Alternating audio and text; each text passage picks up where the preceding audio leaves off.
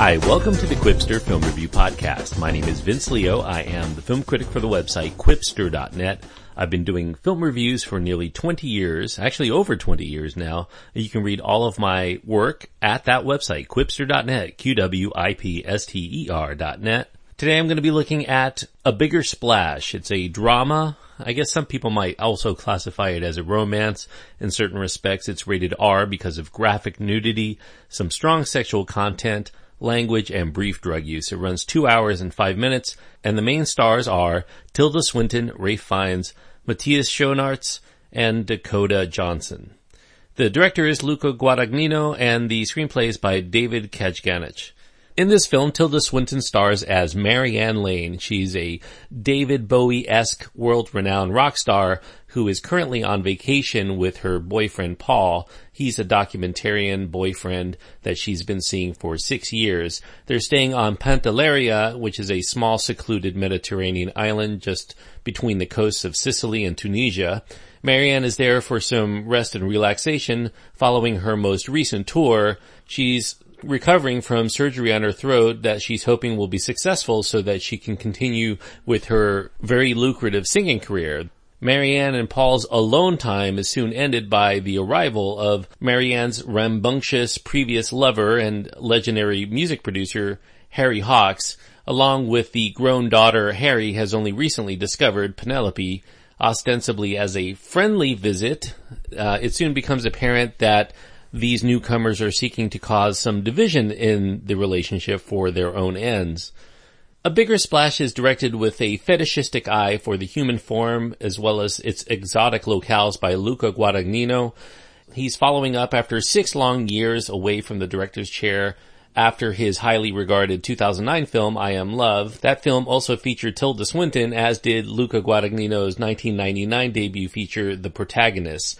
Guadagnino is loosely remaking a 1969 French film called La Piscine, which translates to The Swimming Pool. This is a psychological, sex-tinged drama that throws back to the kind of cynical relationship films that were once popular in Europe during the 1960s and the 1970s.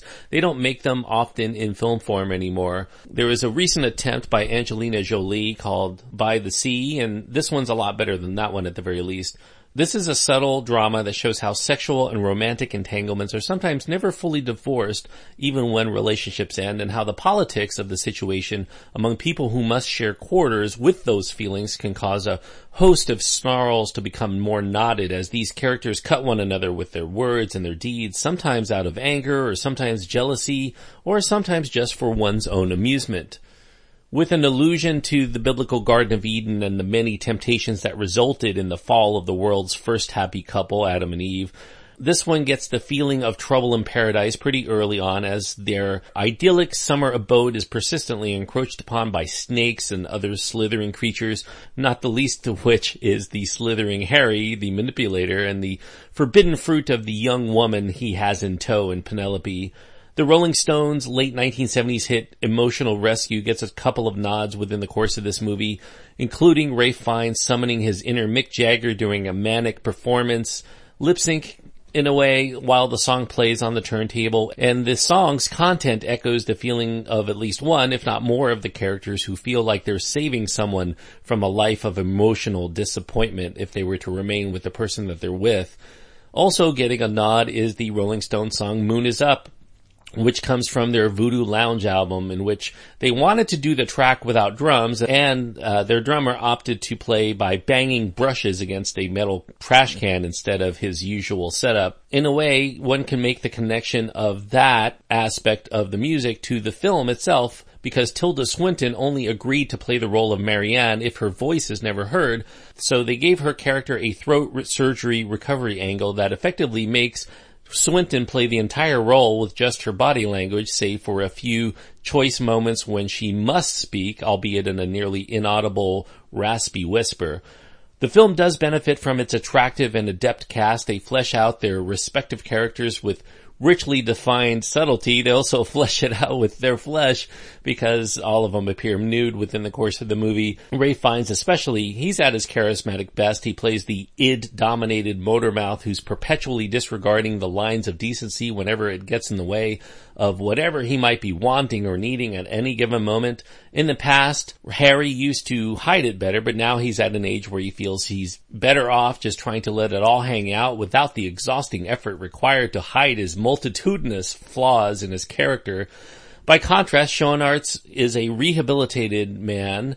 He's playing Paul, who finds he must set up and firmly adhere to boundaries in order to function. He has a past that's filled with drinking and vice and depression, perhaps even a suicide attempt in there. He's seen as a bit of a party pooper now compared to Harry, but deep down he knows that fun often comes with a price to pay, and so he's just not going to indulge. Tilda Swinton's nearly voiceless Marianne is caught somewhere in between both of these men. She loves all of the spirit and the life that Harry brings out of every situation, but she's also been down that road before with him. She knows that he's not a man who ultimately can be relied upon to look out for either of their best interests. Dakota Johnson, who's cast here, she's filling in at the last moment in a role that was originally cast with Margot Robbie in mind. She's the wild card of the film. She keeps mostly to herself and is unknown even by her own father until the last year of her life. She seems to have her own desires, but it's not always clear for the young woman just what she can do about them. Although I really do enjoy A Bigger Splash, there is a tonally awkward ending to this movie. It does give some lesser supporting roles too much screen time during these vital moments, and it introduces a few subplots, one of them involving unrest among refugees.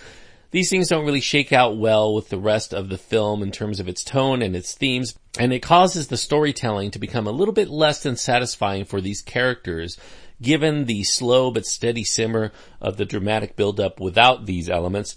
However, I do think that the journey is still enriching enough to forgive the underwhelming qualities of its eventual destination, such that A Bigger Splash remains a beguiling and sometimes fascinating look at the poisonous nature of love turned sour and longing that is left unresolved. I'm giving A Bigger Splash 3.5 stars out of 4, and 3.5 stars on my scale means that I do think that this is a film that's worth going out of your way to see if you enjoy romantic, erotic dramas about love triangles and couples who are struggling to try to find love, even though the pursuit and the maintenance of that love sometimes can require a lot of personal sacrifice.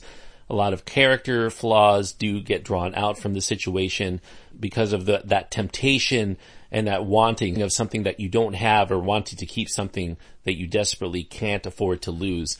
Really good performances all around. I really enjoyed many aspects of it. There's a lot to think about, a lot of subtle commentary that is buried underneath that. This is a very layered film. Multiple viewings will probably bear out even more. 3.5 stars goes to A Bigger Splash. Thanks everyone for listening. I hope that you enjoyed the review. I do encourage you to click the subscribe button if you did, and you'll continue to get all of my podcasts downloaded to whatever platform that you chose to listen to this today.